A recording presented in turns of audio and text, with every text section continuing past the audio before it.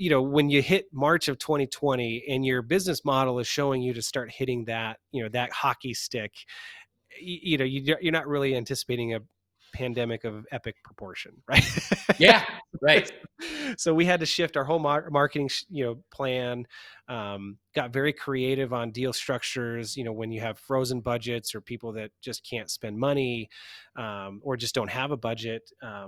So those were all good lessons as well. I mean, how do we penetrate, in tough circumstances? And fortunate enough for us, we still grew very, very strong in 2020.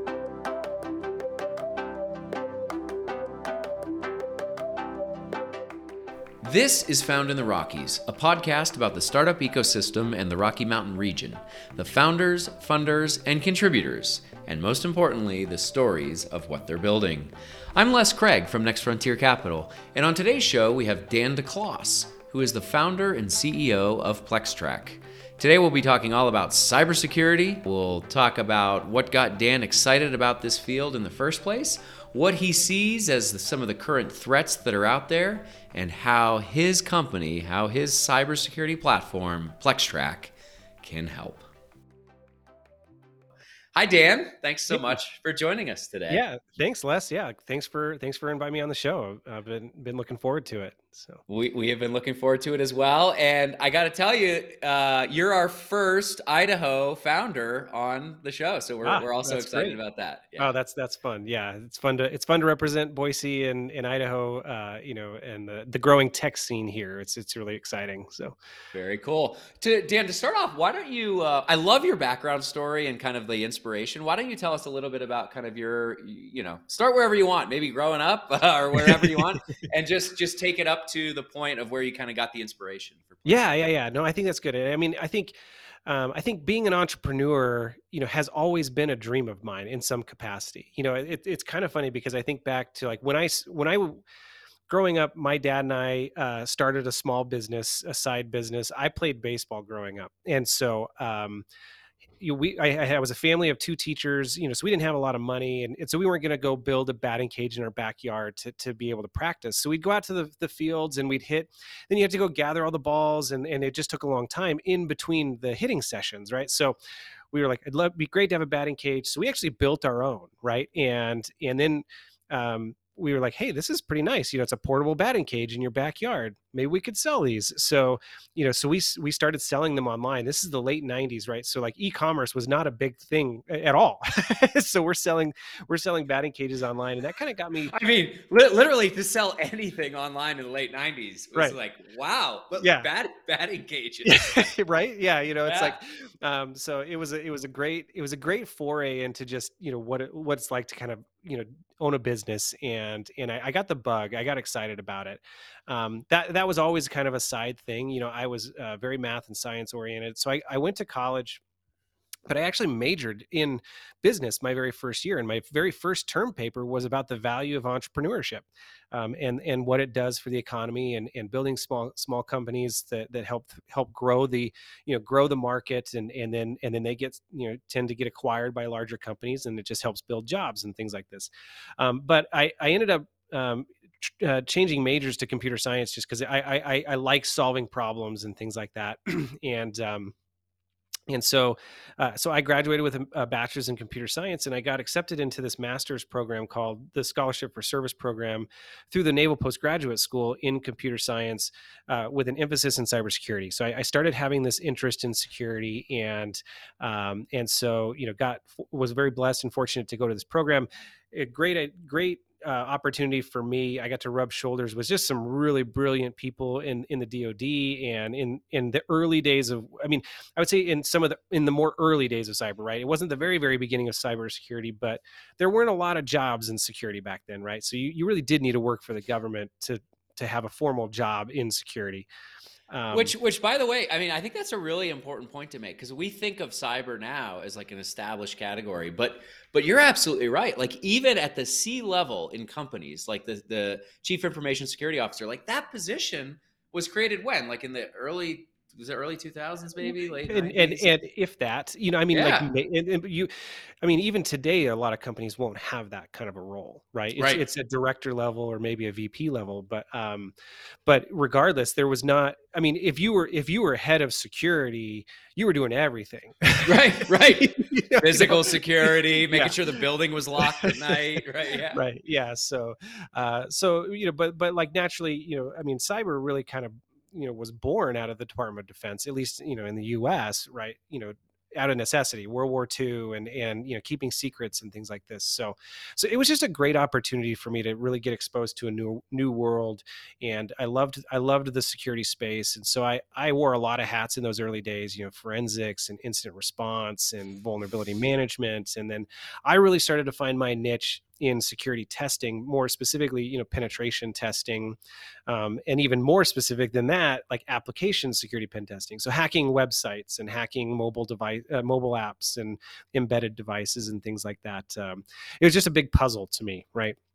Yeah. I Um, mean, what a diversion from being a business major in short order. I mean, naval post grad school. I mean, right. unbelievable. Yeah, Yeah. yeah, yeah. And but I always had that kind of that bug or that notion that like I'd like to start my own business at some point. Mhm. Just had that kind of idea, and and truthfully, I felt like there would be great opportunity in the computer science realm at the time when I changed majors, not really knowing that what a great opportunity there would be down the road in security specifically. So yeah, so I started there in the DoD, and then I moved on to a DoD contractor and was doing just a lot of security assessment work, testing other agencies, and then really kind of honed in on more penetration testing, and that's when I started to kind of feel the pain of what PlexTrac solves today, right?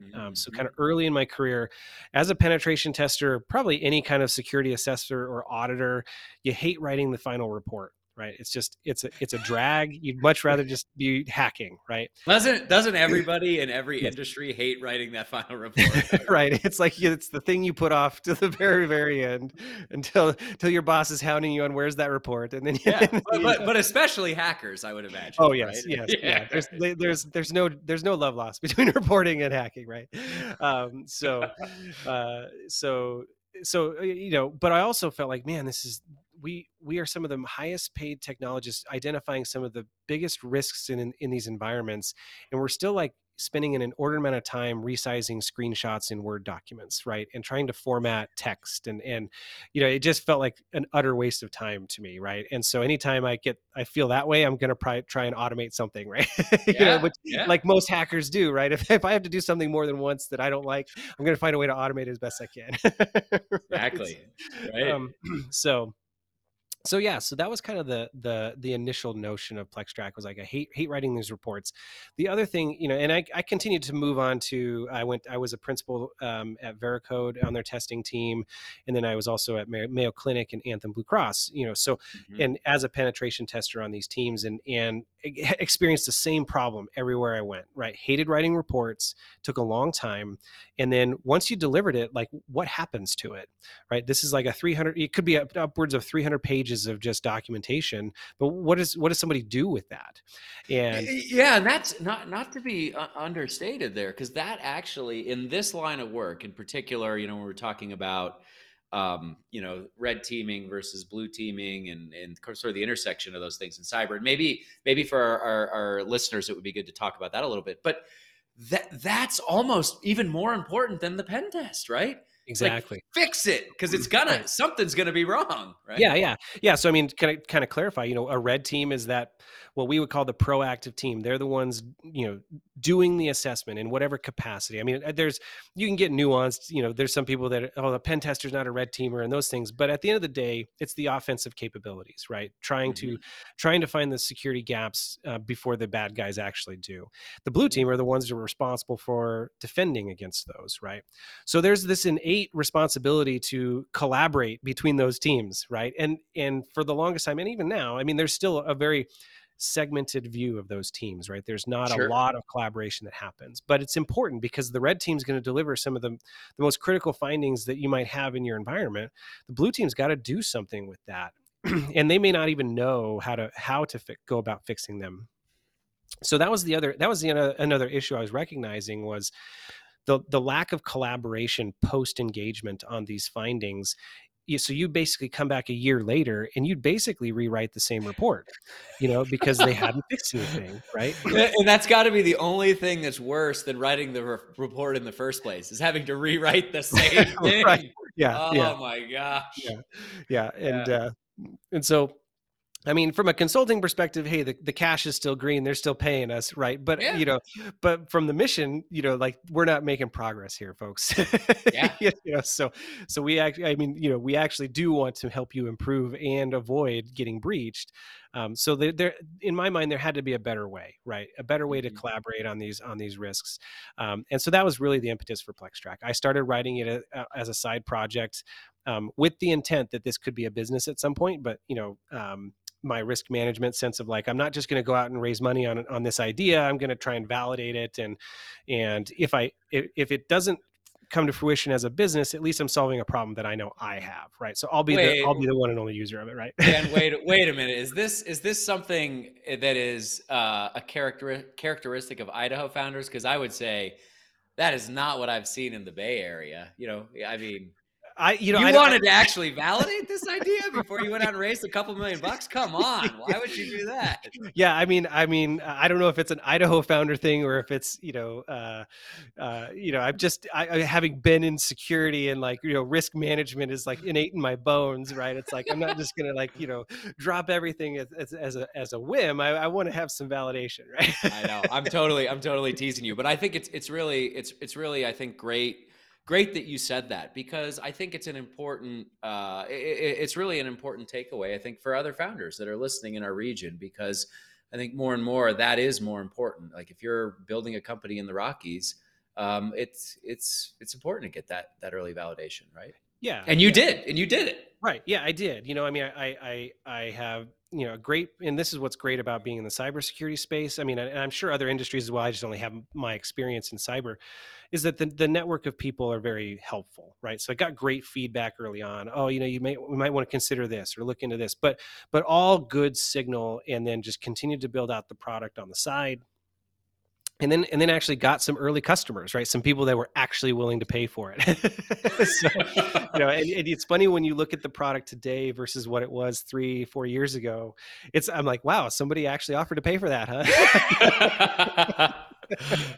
But you must have been doing something right? Yeah, I mean, it's something that yeah. was solving a real problem or a real pain point for those customers. So, yeah. Exactly. Yeah. I mean, the look and the feel, far, I mean, the utility of the function that we were solving, far outweighed, the look and the feel of the UI and the UX and things like Yeah. that. Right. So we knew, or I knew I was onto something here in terms of like, hey, I've got a problem that I'm solving and other people have it as well.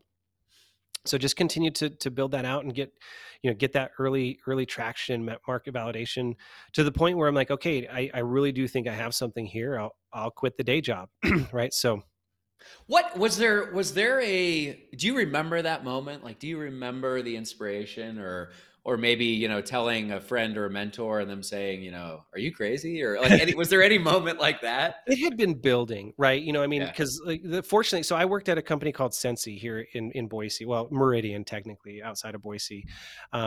Entrepreneur friendly folks. I mean, they have a great story as well.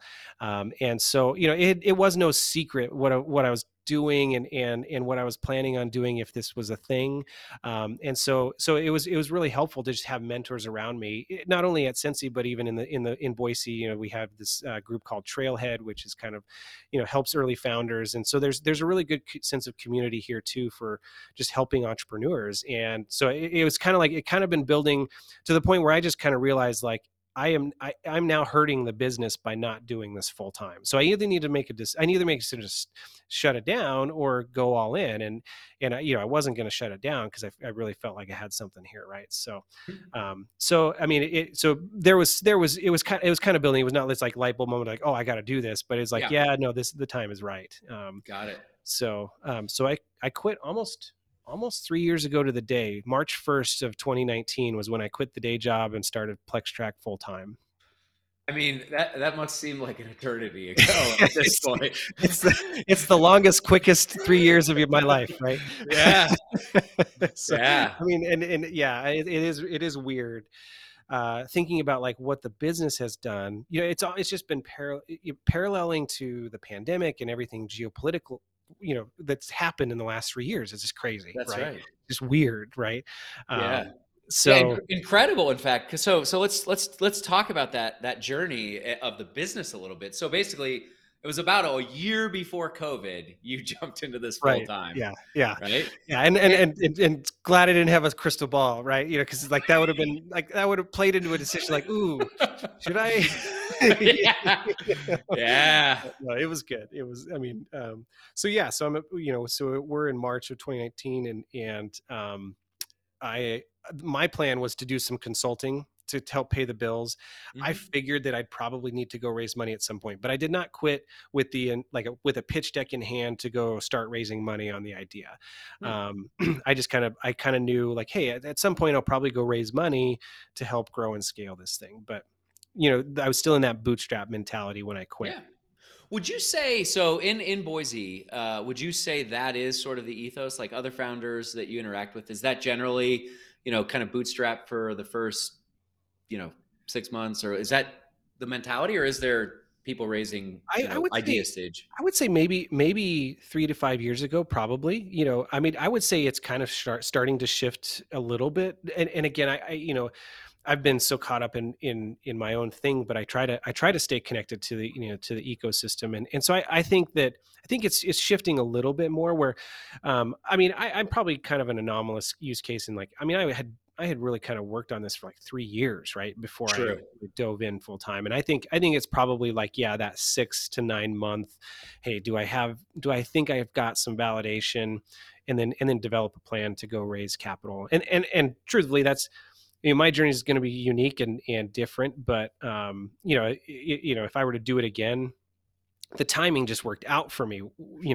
I think if I'd have gone to try to raise money earlier, it would have been a little harder, to be honest, because Ah, in the cyberspace, moving things to the cloud, and especially like pen test results and things like that's never going to happen, right? And now it is, right? sure. But and we still have an on-premise offering to support those customers. But 5 years ago, the cloud, anything in the cloud, was not usually a good thing, Yeah. right? Well, for sure, and just the timing, being positioned to capitalize on that opportunity, and the timing of it seems like Yeah, it really worked out well for you. yeah. So not long after that, I actually was introduced to Mike Self, who is the founder or co-founder of Stage.0, and they were planting a flag here in Boise as an early stage venture capital firm, to invest in Boise-based companies, right, at that seed stage. Mhm. And so I got to know him and Stage.0 really well. He was really impressed with the traction I'd already had, and so, I kind of told my story of, like, yeah, I think we do want to raise money. I just didn't have a plan. And so they were very helpful early on, helping formulate my thoughts around, what does a pitch deck look like, and things like that. I mean, I had a small one, Yeah. but it was not what you would, it's, Not what you you know, would wanna take to Sand Hill Road. right, Yeah. and that, Yeah. and that's where Stage Auto has just been a great partner, right? So we got to know each other really well, and they were really impressed with me and what we were doing. And so we signed a term sheet in August of 2019, for that seed investment. And then that's really what started throwing gas on the fire, right? Yeah. Because then I could go Yeah. hire some folks and start doing some marketing, and some true marketing, and not just kind of the guerrilla friend network kind of marketing. Mhm. So yeah, so I mean, that's kind of What the early start.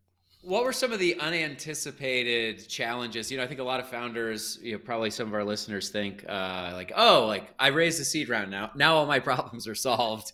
But, like, what comes next? Like, what are some of the next level of Yeah, yeah. I mean, you're always going to then start focusing on, are we hitting targets, right, and numbers, right, and that continues to elevate over time, right? I mean, it's just the numbers get bigger, right? You know, Right. and same with like hiring and payroll, or things that you just kind of exist, but you never really had a lot of intimate exposure to them, right? Right, right. So Yeah, it's kind of like everything is a risk. It's just like over time, some of those risk bumps get bigger. Like right, they just yeah. like, yeah, Yeah. So yeah. I mean, things like, you not only are trying to grow a business, but you're trying to build a team. And so you've got personnel, everything that comes with being a leader of people, you get exposed to, good and the bad, right? And so Hmm. some things just come out of left field, and you're like, wow, I did not anticipate this happening.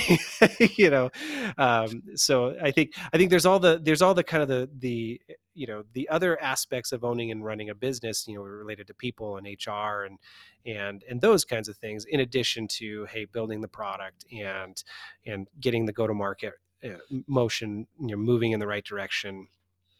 So you just kind of it is a trial by fire in some regards, right? Because now not so much, I mean, I say the pressure's on, I put a lot of internal pressure on myself, right? Like, hey, I want to perform, I want to make sure we're you know being good stewards of this capital, right? Hmm. Hmm. So And s- yeah. and so from that investment until, you know, COVID, Right.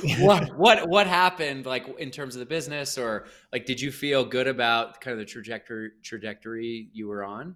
Yeah, and I mean, obviously we didn't have any data at that point to compare to. We were basically kind of heading into Q4 of 2019. So so early lessons learned there was like, okay, we got to get in people's budgets ahead of Q4, for the Hmm. next year, right? So Yep. those were just some early learnings of like, okay, we got to make sure when we're building pipeline, like here's some key milestones for a lot of people's budgeting years and things like that. And then how do we talk about the business and stuff? So yeah, so was excited about the trajectory that we were headed into late in 2019 and then early into Q1 of 2021. Business modeling and all of that is comes into play of like, and this is what you learn too, is like as you build the pipeline, then really focusing on here's the actual commits that we're going to forecast, rather than kind of a an estimate of like of like what you think you're going to do, right, in the Yep. quarter or the year. So all these lessons learned, right? Just as you grow. But yeah, I mean, when you hit March of 2020 and your business model is showing you to start hitting that hockey stick, you're not really anticipating a pandemic of epic proportion, right? Yeah. Right. So we had to shift our whole marketing plan. Got very creative on deal structures, when you have frozen budgets or people that just can't spend money, or just don't have a budget. Yeah. So those were all good lessons as well. I mean, how do we penetrate in tough circumstances? Hmm. And fortunate enough for us, we still grew very, very strong in 2020. And I think that's a testament to the product, and I think it's a testament to the team of just having that grit and also good partners. Like having a seed investor at that stage in the game was very, very valuable for us, right?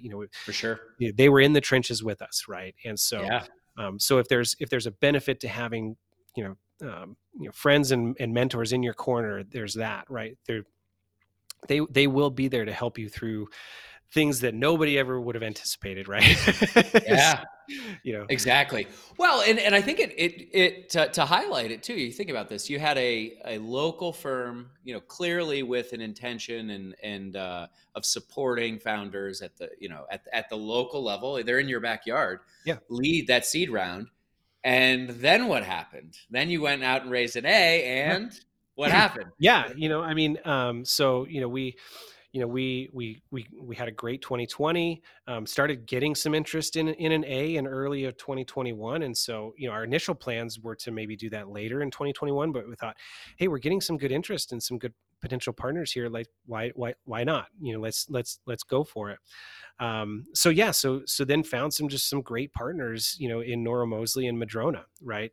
So Never bringing heard of them. Nah, I'm teasing. yeah. I mean, it's amazing. I think I love the story, Dan, because you think about it. Now you have like one of the tier one coastal firms make leading it was a $10 million Series A, I think, Yep, if I remember yep, right, 10 ten million. million dollar Series A in Boise. Yeah, Like, yeah.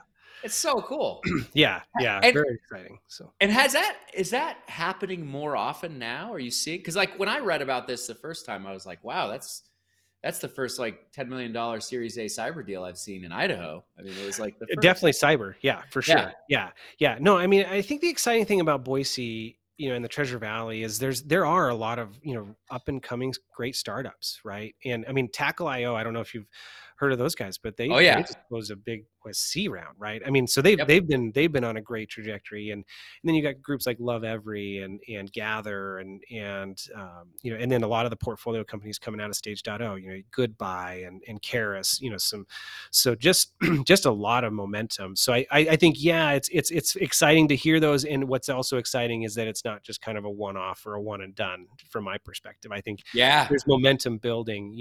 Fitted is another company that's been raising here, or has raised a Series A recently. So It's super exciting. yeah. And then how did things change after the Series A? Or did they? I mean, it's kind of a leading question. Oh, sure. But Yeah, yeah, yeah. no, I mean, it's always gonna change, right? You've got new investors, you've got a new board, you've got, more expectations, but just definitely more rigor and process, that we were really focused on, right? It's like, how do we Mhm. and then hiring like crazy, right? I mean, at the seed round, it's like you're balancing the cash, and the product. I mean, you're in a much more kind of balancing mode. Not that you're not being prudent at any level, but it's a little tighter, right?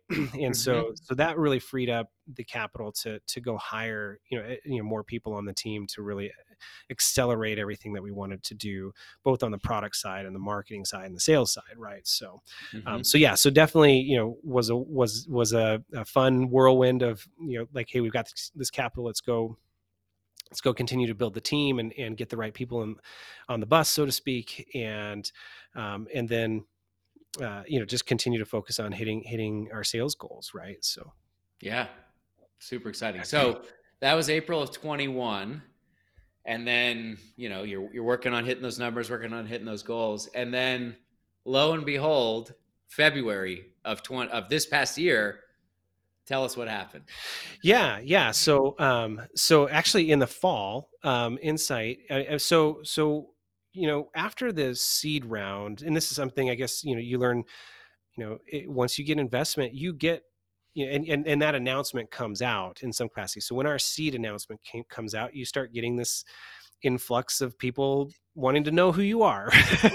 Yeah. You know? I happen to hear about you. Now tell me more. Yeah, and I'm really interested in PlexTrac.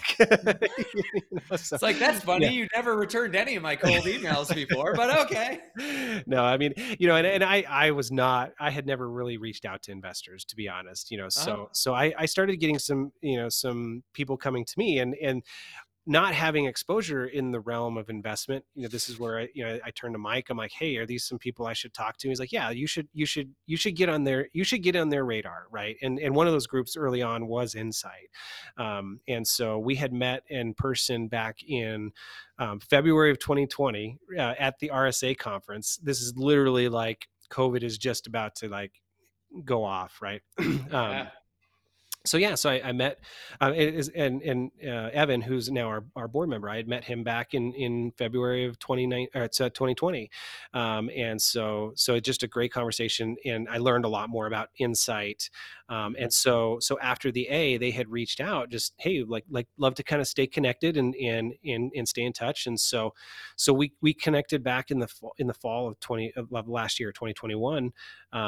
And in my head it was, let's continue to keep them warm for when we might go for a B, right? And they clearly had a lot more interest. I mean, not I mean they clearly were interested in preempting our B, and had gotten some good feedback from some other partners that we worked with and some other customers and things like that. So definitely, really excited to have a partner like Insight, just bring a wealth of resources and knowledge and good in a good portfolio of security companies already, right? So Yeah.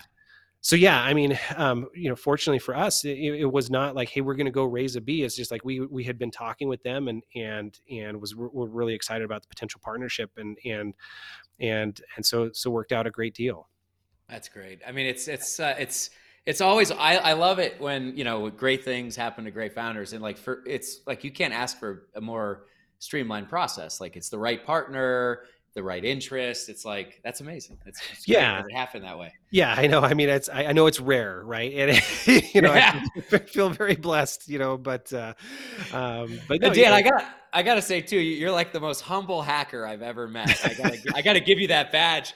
This was a $70 million Series B. yeah. Like this is not trivial. This is an amazing round, especially for our region. So Yeah, yeah, yeah, I know it's exciting, and it's funny because like I'm always going to be the kind of guy like I'm excited. This is a great milestone. I'm going to mark our progress, but we still got a lot of work to do, right? We're of we're course. there's we're mission oriented. We want to make an impact in the cyberspace. We want to be that. Yeah. We want to be the mission critical platform for every security team, and Mhm. and so that's where our mindset is, right, and that's where our focus is, and so the capital helps us get there, bringing the right partners to the table. And I think that's probably, if there's one thing that I've always tried to maintain focus on, is I've always wanted the business to be in a position where we could bring the right partners to the table, right?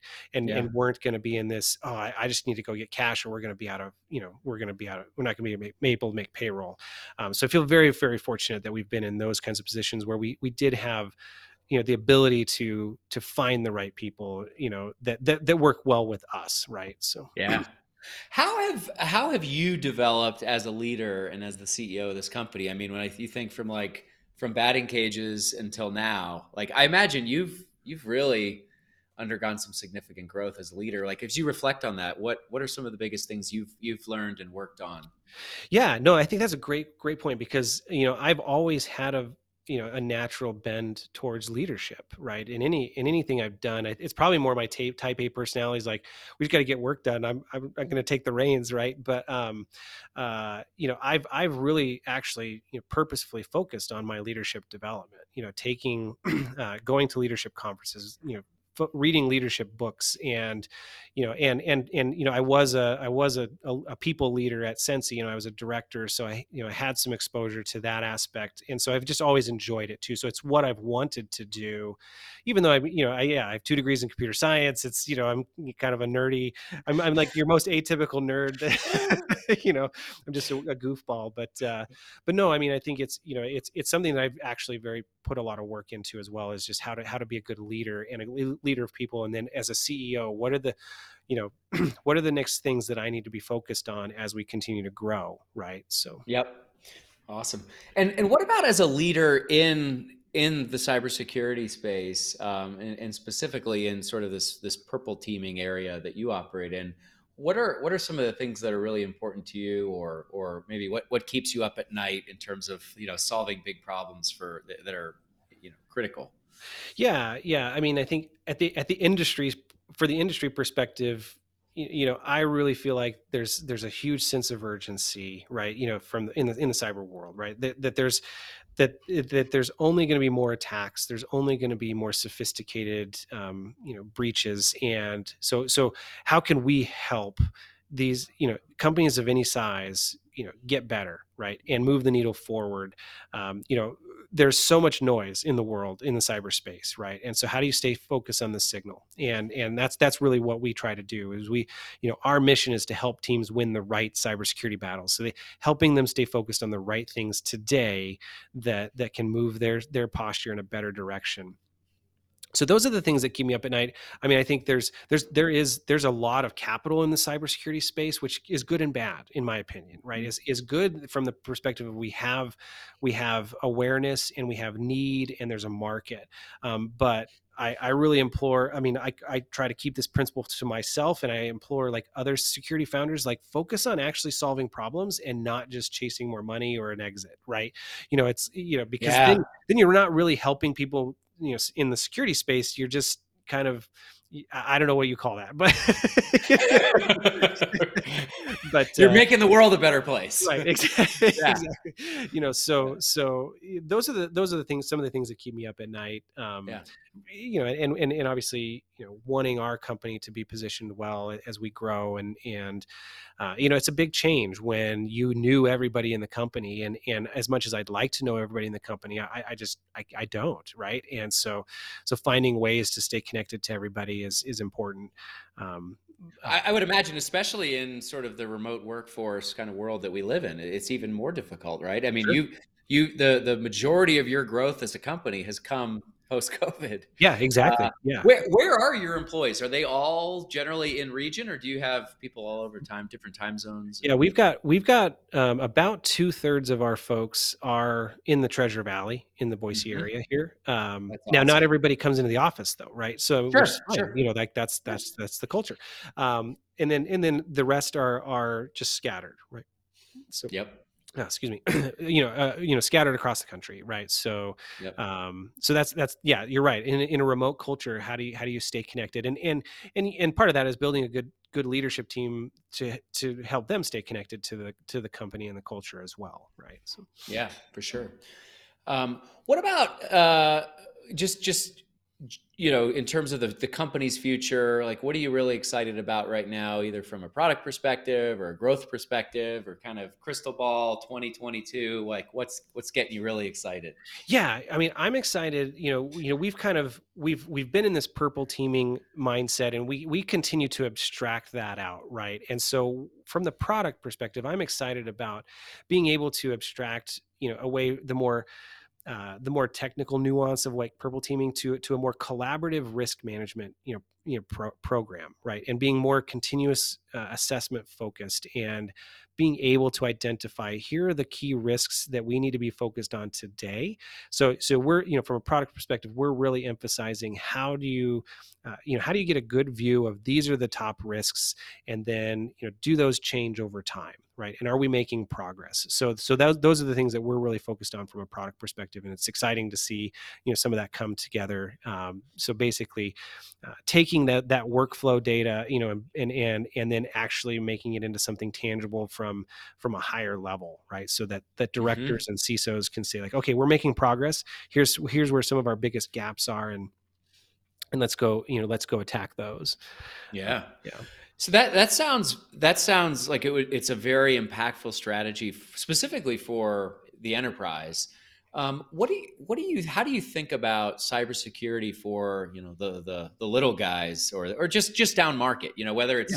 it's SMB or or kind of mid market. Like, how do you Yeah. think about? Well, and it's actually part of our model, right? I mean, we Mhm. sell to a lot of consulting firms and MSSPs, right? So MSSPs really tap into that mid market, and below space, right? So, because not every company's going to be able to afford an internal security team, right? And so, Yep. so by selling to the MSSPs who can use PlexTrac on behalf of their customers, really helps tap into that market. Yeah, and so that's how we approach it today. I think that over time, security will become more accessible, and it's not only for the large budgets, and we feel like we'll be positioned to really be able to facilitate those SMB players as well in that capacity, where PlexTrack is really the central platform for tracking and managing your critical risks. Hmm. Cool.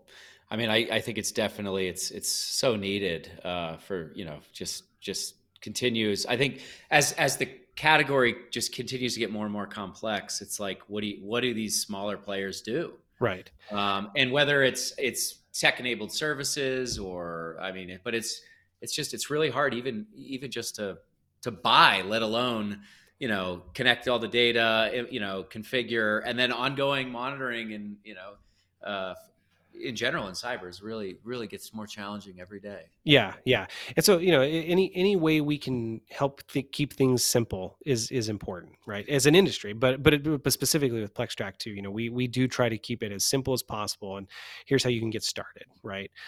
So yeah, so no, it's an exciting time in the industry, and an important time in the industry, and we're excited to be a part of it. Awesome, Dan. Kind of in closing, I'd love for you to just sort of give you the mic, give you the opportunity to just give any advice to other founders in our region, in the Rockies, that may be listening. Just what advice would you give them if they have an idea or an inspiration? Yeah, I think don't give up on it. I think validate it to the extent that you can, right?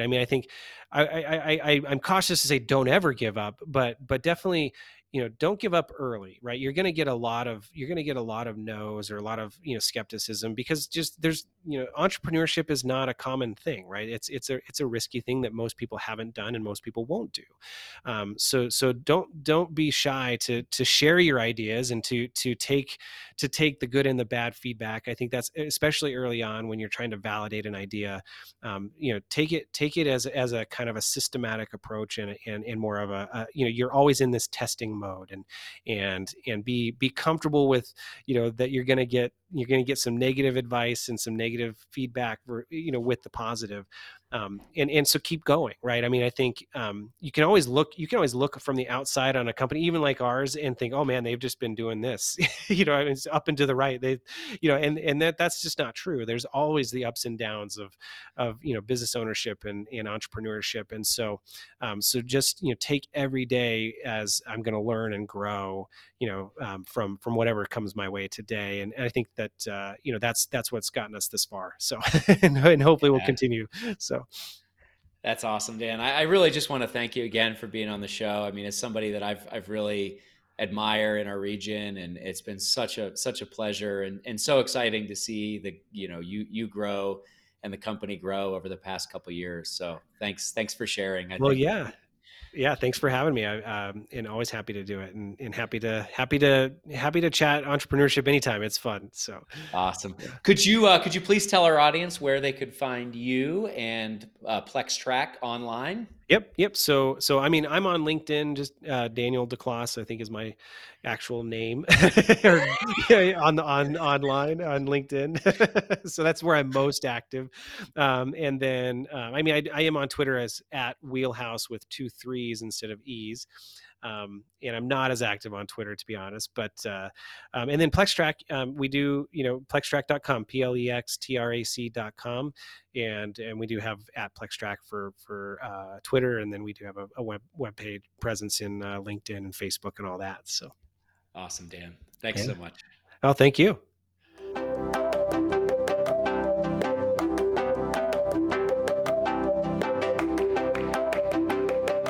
Thank you for listening to this week's episode of Found in the Rockies. You can find links in the show notes, or go to our podcast page at nextfrontiercapital.com to get links and contact information for today's guests. If you like what you heard and want more, please rate, review, and subscribe to get notified as our new episodes drop. We'll see you next time.